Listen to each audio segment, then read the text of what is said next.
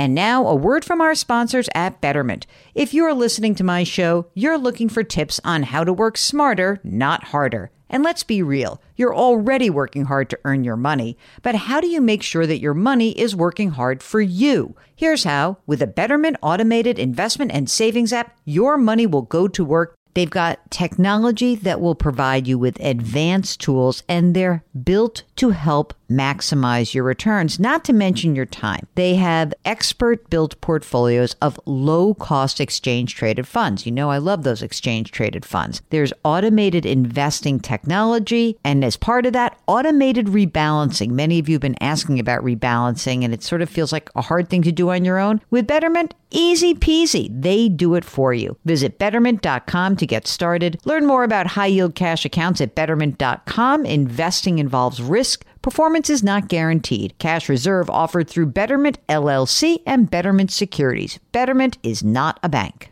With Fidelity Wealth Management, a dedicated advisor can work with you on a comprehensive plan to help you reach your wealth's full potential. Plus, you'll have access to specialists in estate planning strategies. So you're not just growing and protecting your wealth, you're sharing it. More at fidelity.com/wealth. Investment minimums apply. Fidelity Brokerage Services, LLC, member NYSE, SIPC.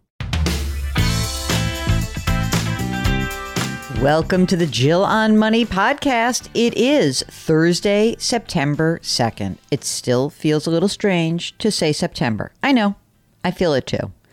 It's just one of those things. You got to see, time marches on, right? And are you letting time march on without addressing your financial needs? Do you need some help getting focused? We, Mark and I, can help you out.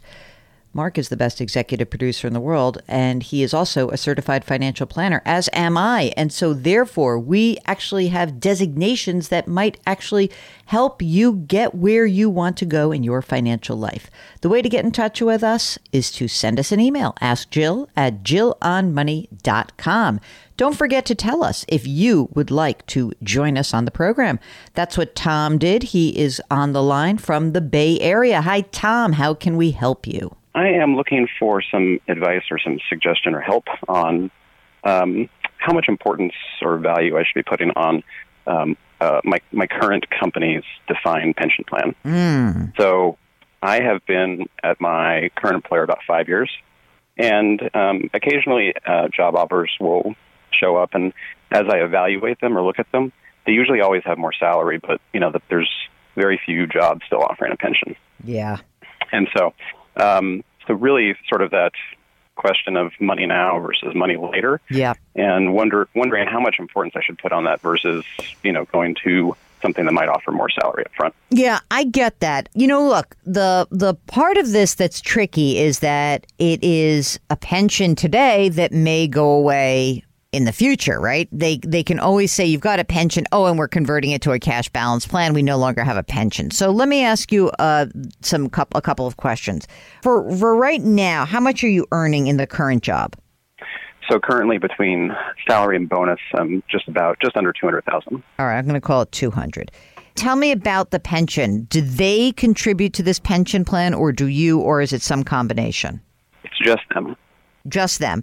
Do you know how much they put away? Well, it's based around this really crazy formula of average salary times years of service or how long I've been there. Mm-hmm. So I know that if I were to leave now, I get just about $900 a month at 65. Okay. And I'm only 40, so 5 years of service gets you that. That's pretty good. And then if I'm there for another, say, 10 years, that goes to closer to $3,000 a month. Wow. And this is a big company that I may have heard of, potentially? Sure. Okay. Yeah, sure. So not going broke, they're funding it. Sometimes we worry about pensions of companies and they just, if the company goes bust, then the pension is unfunded and that's a problem.